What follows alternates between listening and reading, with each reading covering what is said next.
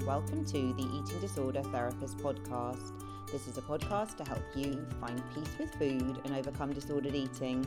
And I'm Harriet Frew, aka the Eating Disorder Therapist, and I'm so excited to share with you all kinds of stories, tips, information and guest interviews to help you on your journey in finding peace with food. So thank you so much for listening today. Now today I'm going to do a solo episode and I'm going to talk to you about neurobiology and eating disorders. So before I launch in today, I just want to say a massive thank you to everyone who listens and supports this podcast.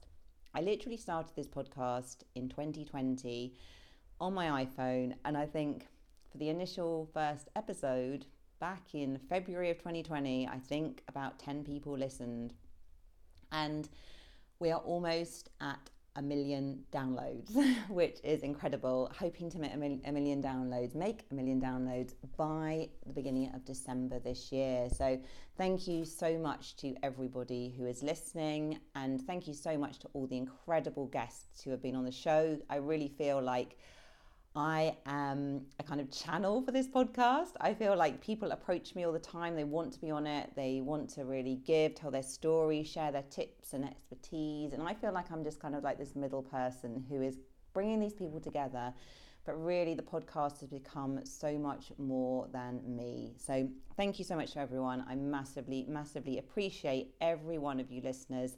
And if you've been a guest as well, I appreciate you massively giving up your time and energy and wisdom.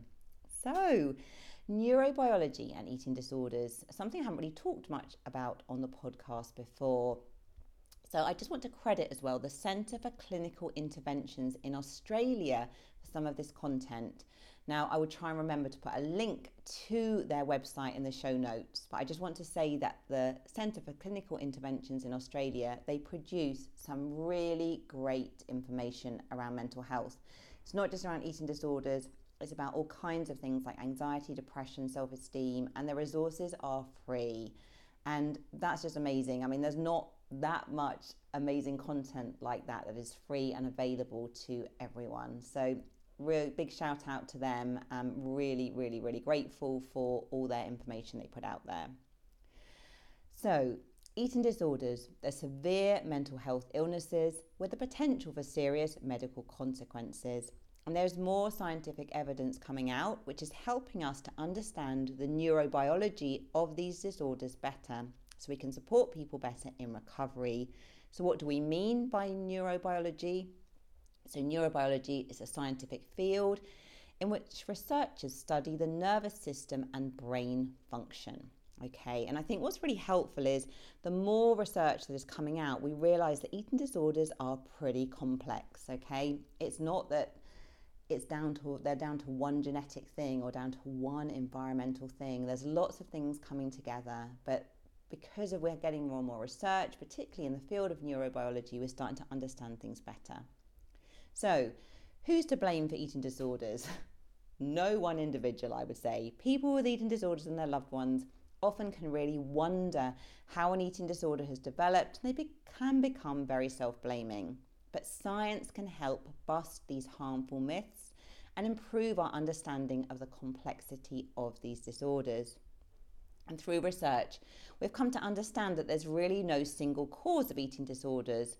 For example, you don't have to have had some kind of psychological problem or trauma, although we do know as well that many people who develop eating disorders will have experienced some kind of psychological trauma or trigger. So again, it's quite complex. What's very interesting, I think, as well, is how in certain families, siblings can experience quite similar environmental stresses, and you could argue maybe similar genetics, but they may respond very differently with their mental well-being. Now, I know for myself, I am one of 4 siblings. You know, obviously myself and my siblings, each of our experiences has been unique in terms of what we've experienced growing up. We're not all being put through exactly the same kind of external kind of influences. We're all slightly different as well in our genetics. But what's really interesting is, I guess, you know, the 4 of us, we're very different. We're very different in how we struggled with our mental health. We're very different in how we sort of perceive things, how we interpret things. Maybe where one person has been more drawn towards an eating disorder, another person to addiction. Some of us are more anxious than the others or suffering more with low mood. It's really, really variable. So certainly, if any individual has experienced trauma, abuse, adverse childhood events, your self-worth and your ability to regulate your emotions, the development of your nervous system, it's all going to make you probably a bit more vulnerable with your mental health. But for some people, that might be experiencing an eating disorder. For others, it could be an addiction with drugs or alcohol. It could be suffering with depression or anxiety or something else. So it's really quite complex. Now, what's very interesting as well, it is very common for eating disorders to develop after a period of calorie restriction, dieting, or an adequate nutritional intake. So it can be through the more kind of conventional kind of dieting, extreme, nutrition things that we see out in the world. But also as well, if someone perhaps has not been fed properly as a child, because of poverty, because they've had a parent or something struggling with addiction, then they're going to be more vulnerable maybe with their relationship with food. But again, in different families, one individual, one sibling may be more vulnerable to that than another. So it's really, really quite complex. So the role of genetics in eating disorders. So mood, your temperament, whether you're a glass half full or empty person, whether you're more prone to anxiety or you're more easygoing, depending on how your impulse regulation is, as well as your appetite, your body shape and your metabolism. All these things have a strong genetic basis, so i.e. they can be inherited.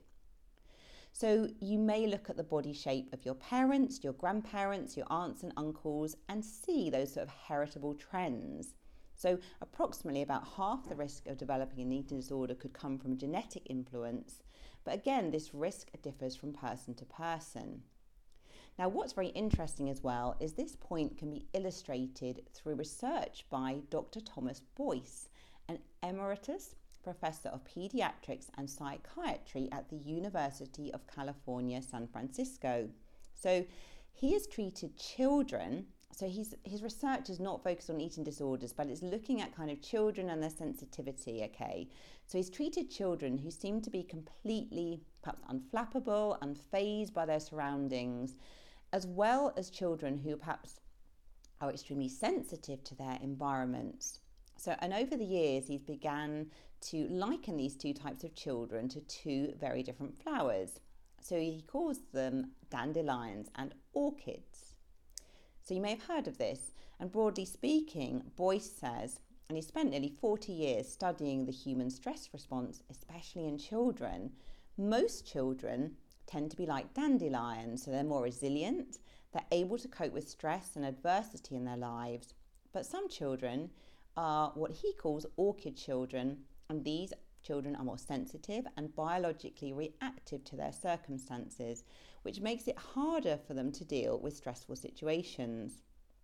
So what's quite interesting as well is I guess that people with a higher heritability might need only a slightly toxic environment for an eating disorder to manifest itself, while in a protective environment, they may not go on to develop an eating disorder.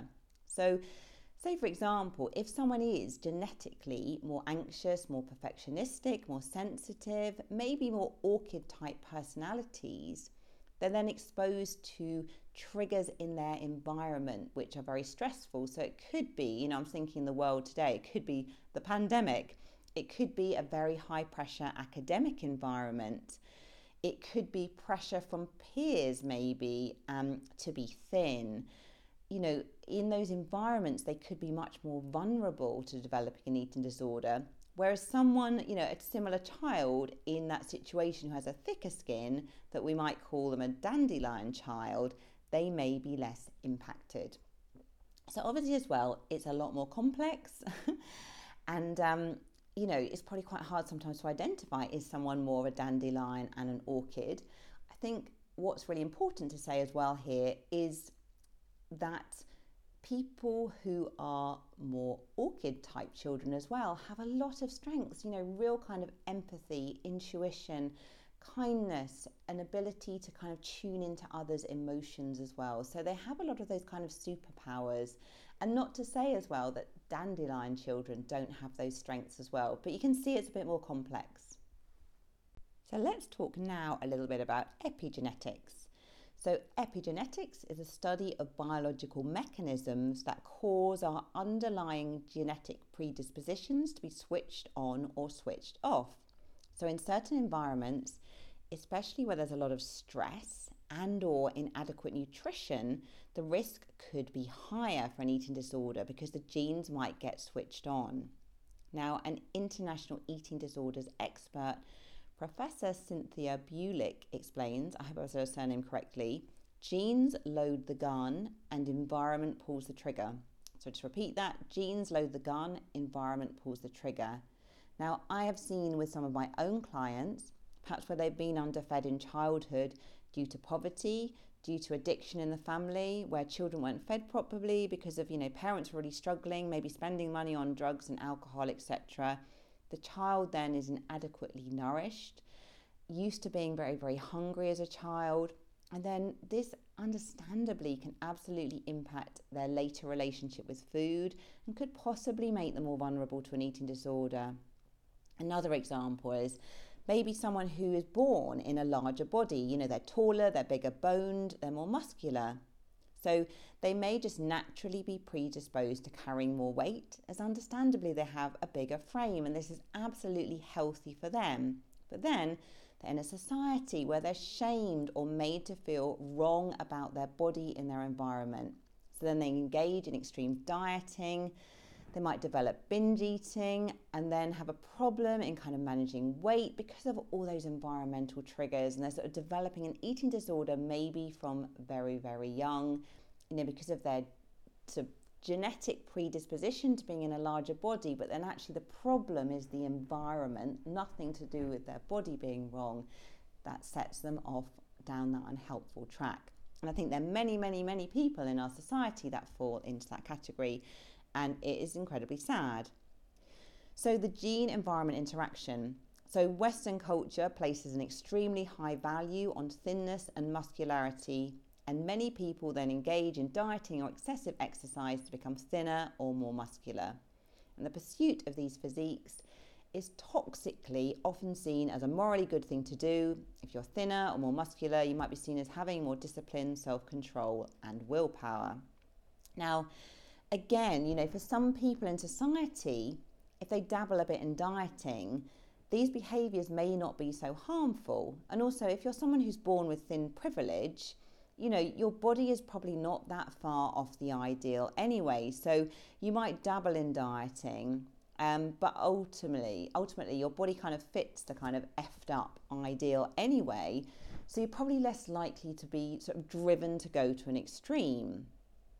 For some people, dieting as well doesn't seem to turn on their genes in the way where they're really triggered with to sort of develop an eating disorder. So they can diet, they can dabble in dieting, but it doesn't turn on their genes. They can almost kind of stick their toe in the eating disorder behavior landscape, but it doesn't become a sort of an entrenched thing, trigger the gene response, so they develop an eating disorder. In another scenario, two individuals might lose weight, maybe due to a bereavement or a life stressor. I think many people, when they go through a period of extreme stress, they might lose weight, not because they want to lose weight, because they are so, grief-stricken and really, really struggling. So whereas one person may naturally regain the lost weight with no long-term consequences, the other person might develop an eating disorder, because of that weight loss. The genes have been triggered, so they're going on to develop an eating disorder. And we know that inadequate nutrition serves as the catalyst for the expression of an eating disorder. Serves as the catalyst, for the expression of an underlying genetic vulnerability. So it opens the door, doesn't it, to a lot of thoughts around prevention of eating disorders. If we could banish poverty and all children could be fed adequately, if we could banish extreme dieting, both of these would have a profound effect on the incidence of eating disorders. Okay, so it's a thought, isn't it? I know there's a lot would need to change for those things to happen, but it just shows, we could have such a profound impact if we could alter those things. So let's talk a bit about the brain and eating disorders. So some people worry that eating disorders are caused by a chemical imbalance in the brain, but officially there is no evidence for this. However, research has shown that brain activity can be affected by even modest dieting, and a young person's developing brain is particularly vulnerable. So when a person is malnourished, their brain's not adequately fueled, and this may mean they struggle to make decisions, to solve problems, to regulate their emotions, and they could experience symptoms we might associate with what we call starvation syndrome. And they may also experience perceptual disturbances in the way they see themselves. For example, looking in the mirror and seeing themselves as much larger than they actually are. And although eating disorders aren't caused by a chemical imbalance in the brain, restricted eating, malnourishment, and excessive weight loss can result in problematic changes to our brain chemistry. For example, the brain produces less serotonin, which results in increased symptoms of depression. So what does this all mean for eating disorder recovery? So the good news is that the effects of starvation can be reversed with adequate re-nourishment. And brain imaging studies show that brain activity in people with eating disorders can change. The brain is like a muscle. It's constantly changing and adapting as a result of our environment, how it is used or kind of exercised. So it can be exercised through learning and practicing new ways of thinking and interacting with others. We can lay down new neural pathways, ways of thinking. With practice, people with improved sort of recovery in eating disorders show brain activity that looks more like that of people who have never had an eating disorder. But you might need to have a lot of practice and repetition here, because if you've been using your brain to count calories, obsess over the weighing scales, plan out your food for days on end, you're going to have to learn to look at things differently. But it's no different from perhaps learning a new language or a subject matter. We can change as humans. We can have a growth mindset. So you can train your brain to think and process differently. And it does need a lot of repetition with this. And I think in my own life, the evidence that I have of how my brain thinks very differently from how it did, say, even a decade ago. I remember in the past, I would be a lot more self-critical. I would be a lot more obsessed around food. I would often be very overwhelmed by my emotions, and this would trigger even very negative patterns of thought. And I've trained my brain to think about things very, very differently today, okay? And it's taken a lot of practice and repetition, but it's absolutely possible. I would say that the way I think is almost quite unrecognizable, particularly from if you went back sort of 2 decades, I'd be a very, very different person. So the brain as well needs to be adequately nourished in order to make these challenging changes. A starved brain won't function optimally, so the first priority in treatment is always nutritional rehabilitation. The benefit of psychological therapy can be more limited as well if you're undernourished. You just can't kind of do that work when you're in that kind of very sort of rigid, preoccupied with food place, and you can't think and process in a healthy way. So of course, this is challenging as increasing food intake can be scary for someone with an eating disorder.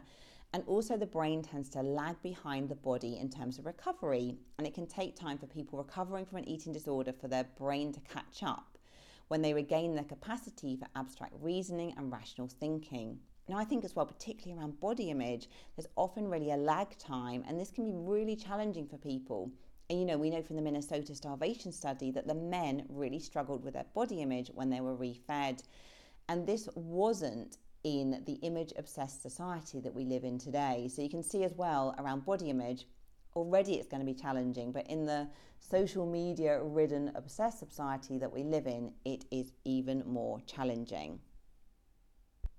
So of course, the challenge we face in our society in eating disorder recovery is our massively triggering environment with images of unachievable bodies that are inaccurate, airbrushed, etc., conflicting messages about diets and exercise, they're ever present. So therapy and support not only needs to address a person's genetic vulnerabilities, but also to help them develop skills to manage their environmental influences. So managing stress, avoiding dieting, this stuff is hard. And in some environments as well, if you're in entertainment, in modelling, in dance, some sports, you're going to be more vulnerable. And you may need to really reflect on your career choice, your hobby choice, and the impact on your well-being. Sometimes we have to be quite radical if something is particularly triggering for us. Potentially, though, if you recover from an eating disorder, you're likely to have a better relationship with food and body than the average person in the culture because you've done the work, you have the awareness, you have challenged and called out the BS in society. So I want to finish with just saying that recovery from an eating disorder is possible. With adequate renourishment and learning, the brain and body can return to healthy functioning. So adequate nutritional intake and supportive environments are both helpful here. Therapy can be really valuable, things like cognitive behavior therapy, dialectical behavior therapy, compassion-focused therapy, motivational enhancement therapy, more traditional psychotherapy, alongside the nutritional rehabilitation, all really, really important. And this will promote thriving across all your life domains. Eating disorder recovery, it allows you to reconnect with your values, with yourself, to really get much more into that authentic place where you can be free and find your purpose and enjoy life. So if you're struggling today, don't give up. Okay, we do not have to be a slave to our genes. We are all complex. We have a complex mix of our genes and our environment that are impacting, perhaps how we developed an eating disorder, how we're managing our mental health overall. But I think whether you are more of an orchid or a dandelion, or however you may kind of want to sort of like understand yourself, there are strengths and weaknesses that come from both, okay? And it's possible to recover in whatever situation you're in. But if you recognize maybe that you have dieted extremely for a long time, maybe you recognize that you were not fed adequately in childhood, you've got to be really compassionate with yourself and realize that, of course, this is going to have impacted your relationship with food, and just to be really kind to yourself about all of this. Okay, so I hope you've enjoyed this episode. If you're not following me already on Instagram, do seek me out, the Eating Disorder Therapist _ For further support with your relationship with food, do go to the eatingdisordertherapist.co.uk. If you are a nutritionist, a personal trainer, counsellor, therapist, and you want to learn more about supporting your clients with body image, I'm running some training on Zoom Saturday the 18th of November. Do get in touch with me, harriet.frew@gmail.com, £99 for the training day with a very comprehensive training manual that comes with it. These days are always really, really brilliant. People get so much value. You really learn a lot of practical skills on how to support your clients. You might also be interested to take part in my 10 Steps to Intuitive Eating online course. This is made up of video and lecture content to really help you heal your relationship with food. And maybe if you're potentially interested in working with me one-to-one in the future, you might want to do my course as sort of dipping your toe in the water to see if you kind of like my style of therapy and if it relates to you. And it is only, I think it's $49.99 at the moment. There's 50% off with the code Freedom is Possible. So yeah, do sign up. It's great value. There's so much packed in there. I really do share so many of my skills and strategies. So thank you so much for listening. If you enjoy this podcast as well, I would be so grateful if you'd follow, rate and review, as it helps it reach so many more listeners. Thanks again, and I look forward to sharing another podcast episode with you very soon.